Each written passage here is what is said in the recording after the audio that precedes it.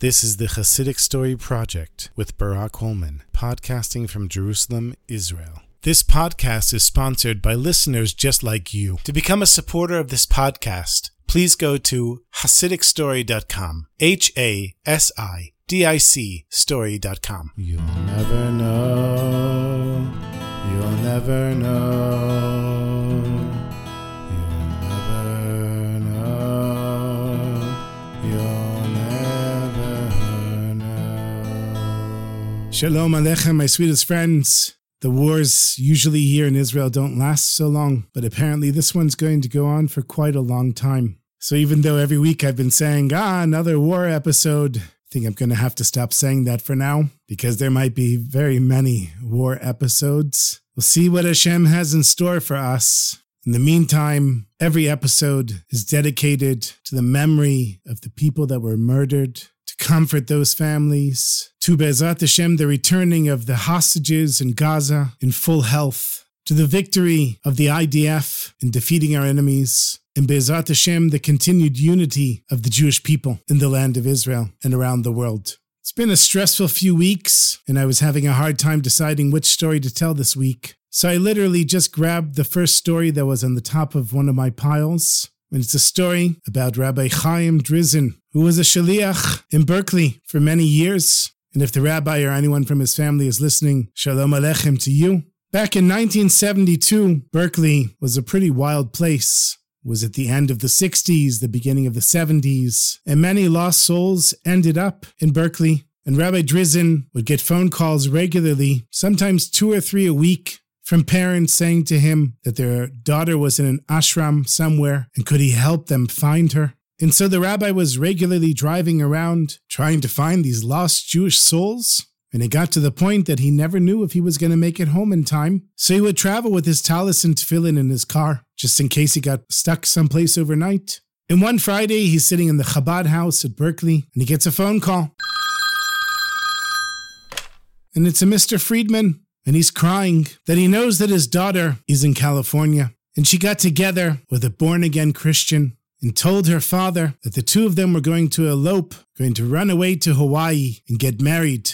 And that she loved him, and she also wanted to become a Christian. And the father, Mr. Friedman, said to Rabbi Drizin, "Please, can you find my daughter?" And the rabbi said, "Sure. It's Friday afternoon, it's almost Shabbos. I'll go there Motzei Shabbos or Sunday, and I'll see what I can do." And the father said, "No, Rabbi, you don't understand. They told me Motzei Shabbos, they're going to be going to Hawaii, and that's it. You won't be able to help them. Please, I'm begging you. Speak to her before she leaves." And Mr. Friedman gives the rabbi the address where his daughter is. And as they're talking, the rabbi remembers seeing a sign somewhere on the highway past Sacramento called Immigrant Gap, where Mr. Friedman said that his daughter was staying. So the rabbi says to Mr. Friedman, "Okay, I'll do my best," and he hangs up the phone. And he tells his wife he doesn't think it's so far away. It's just past Sacramento, maybe 2 hours, and he thinks he'll be able to make it back in time for Shabbos. So she said, "Okay, this is our shlichut. This is what we're here for. But remember, after Shabbos, we're having a special event here in the Chabad house, and I need you back." And the rabbi says, "Yes, of course, no problem." Now, in 1972, there were no cell phones, there were no beepers, there was no GPS. You just got in the car and started driving. And the rabbi got in his car and was driving and driving and driving. And at some point, he passed Sacramento, and he thinks he must be there. It wasn't so far past Sacramento. And eventually he asks for directions and he's told it's another 75 miles. The rabbi knew that at this point he couldn't go back. So he found a phone booth and he called his wife and he said, "I'm really sorry. It doesn't seem like I'm going to be back in time for Shabbos." And of course she was a little disappointed, but she understood. And he got back on the road and he was driving and driving and driving. You can see that it's getting close to the sun setting. And finally he sees a sign on the road, Immigrant Gap, population 13. He maybe had 30 minutes before Shabbos started. And as he came off the exit off the highway, it was a little gas station that had a small mini market and a post office, everything in one little shop. And he went in and he asked about the address that he was given. And he said, "Oh yeah, that's about 20 minutes up the road." So the rabbi quickly grabbed anything kosher he could find, some sardines, and anything that was there. He pays quickly, jumps in the car, and he knows he has literally minutes before Shabbos starts. So he grabs all of his stuff, goes and knocks on the door of this house in the middle of nowhere. There's a young African-American man. He answers the door, and the rabbi says, I'm looking for Dina Friedman. And he says, yeah, she's here. Come on in. And the boyfriend was very welcoming. He was very nice. But when Dina spotted the rabbi, she was very unhappy to see him. She turned around and walked out of the house without saying a word. Well, at least the rabbi knew that he had found the right person. He turns to the boyfriend and he says, listen, my friend, I'm an observant Jew and I'm not allowed to travel at this point. Would it be okay if I stayed here overnight? Of course, the rabbi didn't know. If the guy said no, you just have to sleep on the ground outside. And he said, yeah, sure, no problem. He took a sleeping bag and threw it on the floor in a side room. And the boyfriend and the rabbi started talking. He told them how they wanted to get married and that he was very into being a born-again Christian.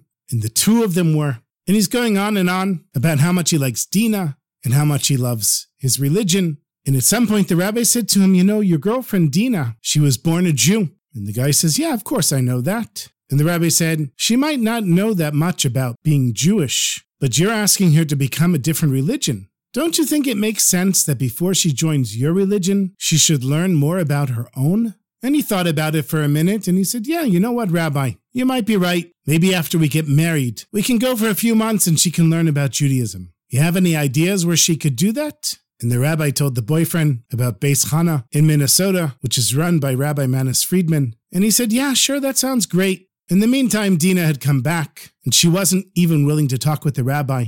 So the rabbi and the boyfriend kept speaking late into the night. In the morning, the rabbi got up, he davened, he ate his crackers and sardines, and then the boyfriend and the rabbi continued speaking. It wasn't the usual Shabbos that the rabbi was used to having, but he understood that he was there for a reason, and he accepted it with love. And the more the rabbi and Dina's boyfriend spoke, the rabbi could see how excited he was about his newfound religion, and he was trying to convince the rabbi to join them as well. But at every opportunity, the rabbi kept mentioning what Dina needs to do, and that Dina is a Jew, and that she needs to make the decision. But Dina was simply ignoring the rabbi, and the rabbi somehow kept up talking the whole Shabbos. He did everything he could. He tried to convince the boyfriend to encourage Dina to be a Jew, to learn more about being a Jew, and even though he was open to it, she wasn't. And he realized after all the self-sacrifice, missing being with his family for Shabbos, missing being at the Chabad house for Shabbos, being stuck in the middle of nowhere with some crackers and sardines for Shabbos, after all of that, he had failed. Now that Shabbos was over, he took his talis and he went to his car and turns on the engine. And it was a little two-seater MG. And as soon as he turns on the engine, Dina is standing at the passenger door, holding a little knapsack. She opens the door, puts the bag behind her seat, and sits down, staring straight ahead. The rabbi had no idea what was going on, but he knew better than to start asking questions. He also closed the door, and the two of them took off. And he didn't say a word to her as they were driving. They drove for over 20 minutes, and then finally Dina turns to the rabbi and says, I'll bet you have no idea why I'm sitting here in the car with you. Do you, Rabbi? And the rabbi said, actually, I don't. Would you mind telling me? And then Dina, she starts to break down crying. And she says, all my life, my father has been reminding me that when I was a child, he took me to see the Lubavitcher Rebbe. She told the rabbi that her mother had passed away when she was young, and her father was very worried how she was going to grow up without a mother, and particularly what was going to be with her Jewish identity. And eventually her father spoke with a Chabadnik who told them to go see the Lubavitcher Rebbe. They left their home in Manhattan, went all the way to Crown Heights to have a private audience with the Rebbe. And there her father asked the Rebbe for a bracha, for a blessing that his daughter Dina grow up as a Jew. And the Rebbe gave his blessing. And then he added, if you're ever having any difficulties with your daughter's Judaism, call on Chabad and we will be there to help you. And all my life, my father's been telling me that story. And then you show up at our house just before Shabbos. Did my father tell you all of this? And the rabbi said, no. He didn't mention the Rebbe at all. He didn't mention anything, not about your mother, not the Rebbe, not the blessing, nothing. She said, well, that's how my father is. He doesn't like to say very much. But I'm telling you, Rabbi, You are fulfilling a promise that the Rebbe made to my father when I was a little girl. And that's the reason that I'm sitting here next to you in the car right now. The whole Shabbos, I said to myself, I don't want to see this rabbi.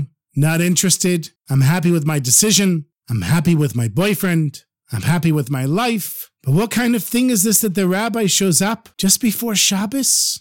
I knew it was the story coming true. I knew it was the Rebbe's promise coming true. And I couldn't accept it. But when I saw that you were going to leave, something inside of me said, I have to come with you. So the rabbi took her back to Berkeley and arranged a flight for her to Minneapolis. He took her to the airport and she went to Beis Chana and eventually became Torah observant. And apparently she's living in Jerusalem today. And then of course, the rabbi called the Rebbe's office to give a report of what happened and to say that he had fulfilled the promise that the Rebbe made to Mr. Friedman all those years ago. And the Rebbe simply responded, thank you.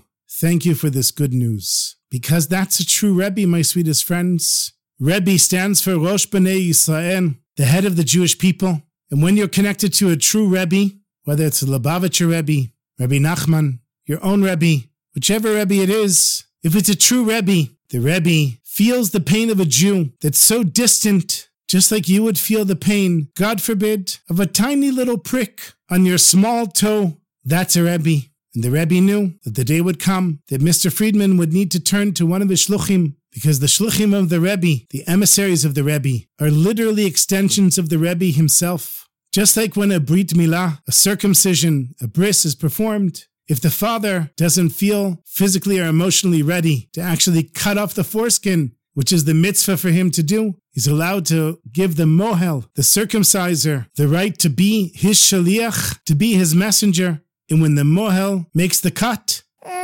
it's as if the father is doing it. And when the shaliach does the Rebbe's work, it's as if the Rebbe is doing it. And so everybody who chooses to be a shaliach of the Rebbe can be one. All over my neighborhood, the Chabadnikim have a little sign on the door. It says Beit Chabad. And I once wanted to put on our door Beit Chabad, but my wife wasn't so excited about it. So I wrote Beit Hulman, the Holman house. And in parentheses, in very small letters, I wrote Chabad.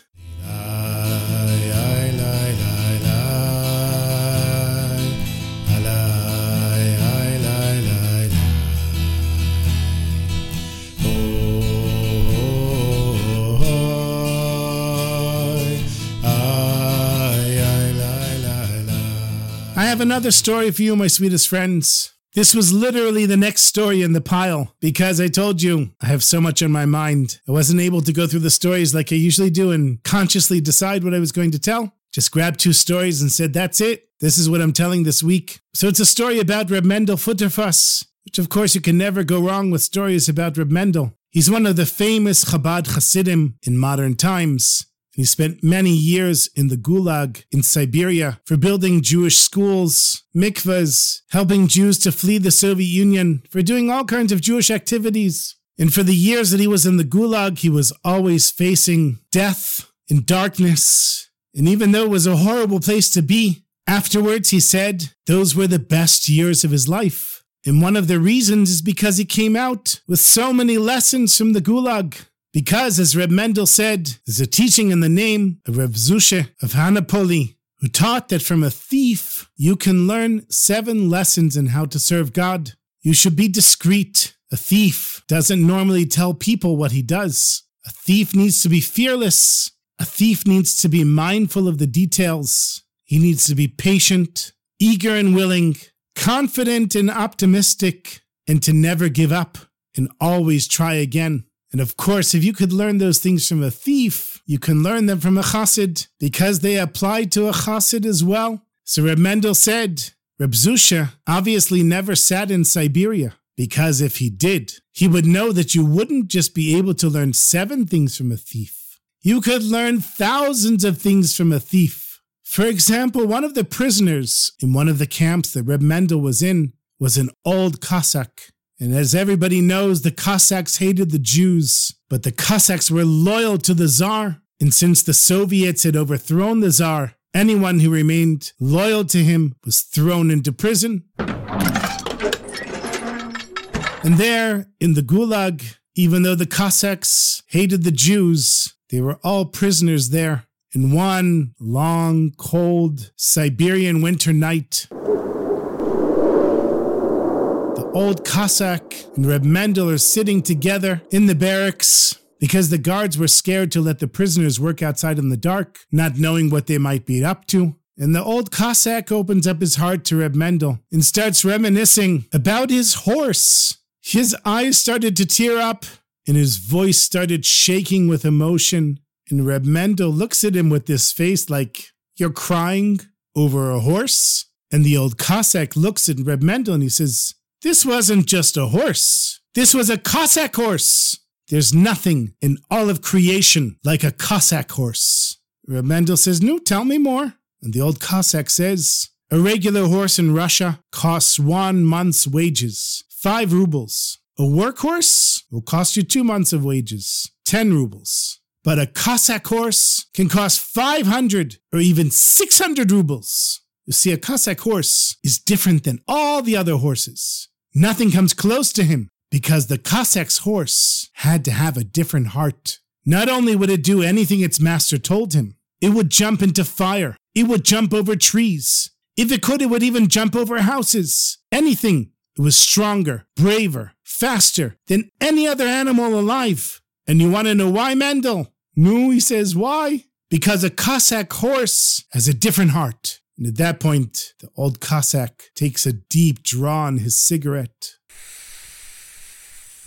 He says, "Now, Mendel, listen up. I'm going to tell you, how do you catch a Cossack horse? I'm going to tell you, and it's a story. So listen up." As he's talking, he's breathing in deeply, and the smoke is coming out of his mouth and his nostrils. He says, "We Cossacks were experts at this. There was a special group of us that would wander around the mountains and the fields on horseback, looking for herds of wild horses. And this is very important, because a Cossack without a horse is like a Cossack without legs. He's like a cripple. Do you understand? A Cossack without a horse? There's no such thing." He says the group would go around, and if they were lucky, they found a large herd, maybe 1,000, 2,000 horses, and they would get them all wound up and stampede them, running in the direction of the nearest river.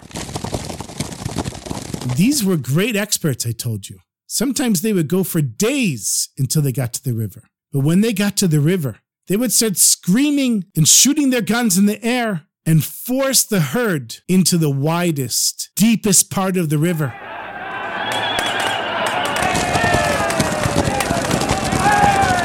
You see, horses can swim, so they had to get over to the other side, through the river's current, and if they didn't, they would die. Now on the other side was another group of Cossacks that were waiting, and the whole thing was planned from the beginning, and they would watch to see what the horses did. There were always 3 types of horses. Most were regular horses. They'd make it to the other side and they'd run for their lives. Then there were the older horses and they couldn't get across and they would drown. And then there were the young horses. They had the stamina, so they didn't get tired, but they didn't have the strength to cross over. So they're just floundering in the middle of the river trying to keep afloat. And then he sat up straight and he became more serious. And he said, but sometimes, not always, but sometimes, there was a 4th type of horse. Maybe only 1 or 2 out of the thousands that we put through the river. And that was some type of crazy horse. They would make it across the river, but instead of running away, they would turn around and look back to see if there were horses in trouble, and they would jump back into the river to save them.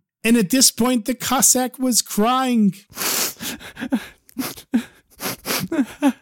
And he had his arms stretched as if he was hugging his old horse. And he said they would swim to the young horses, grab them with their teeth by their mane, and start dragging them out of the river. They couldn't stand to see their fellow horses in danger. And at that point, the Cossacks would throw some paint on these special horses and chase them for days until they caught them. And then it would take many months of hard work until they were trained. But the main thing was the heart. It was a horse with a heart. And that Mendel was a Cossack's horse. And Reb Mendel said he immediately got the point. The Cossack's horse is a chassid. A chassid has to be crazy, like a Cossack's horse, and risk everything for their fellow Jew. The chassid can't stand to see his brother or sister in danger of drowning. They can't bear to just live for themselves and learn Torah and do the mitzvot just to cross over the river of life and go to heaven. A chassid has to have a different heart. And this is the love of our fellow Jew that the Baal Shem Tov strived to teach us all.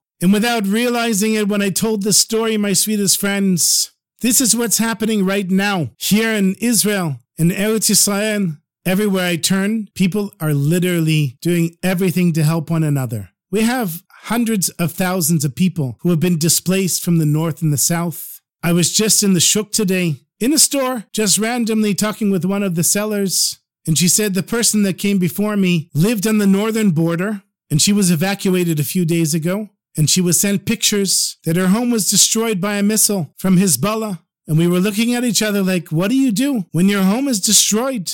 And for now, we don't know. But what we do know is everybody's bringing them food and clothes and books and toys and literally anything anyone needs, anything anyone can do, they're doing.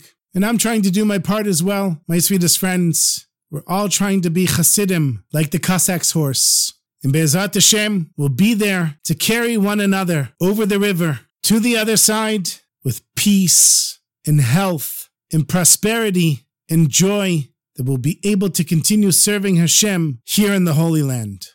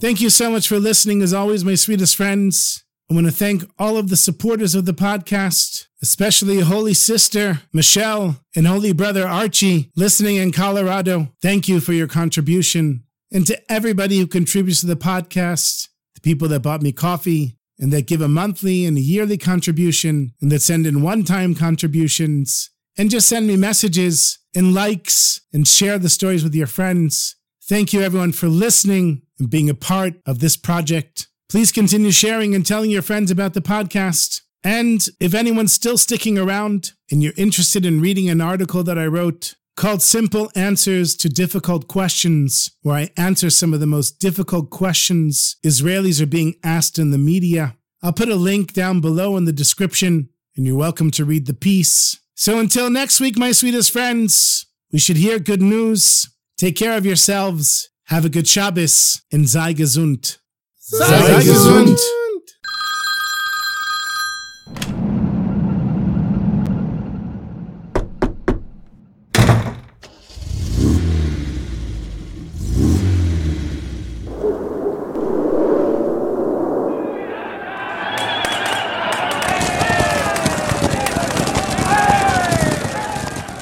There's nothing in all of creation like a Cossack horse.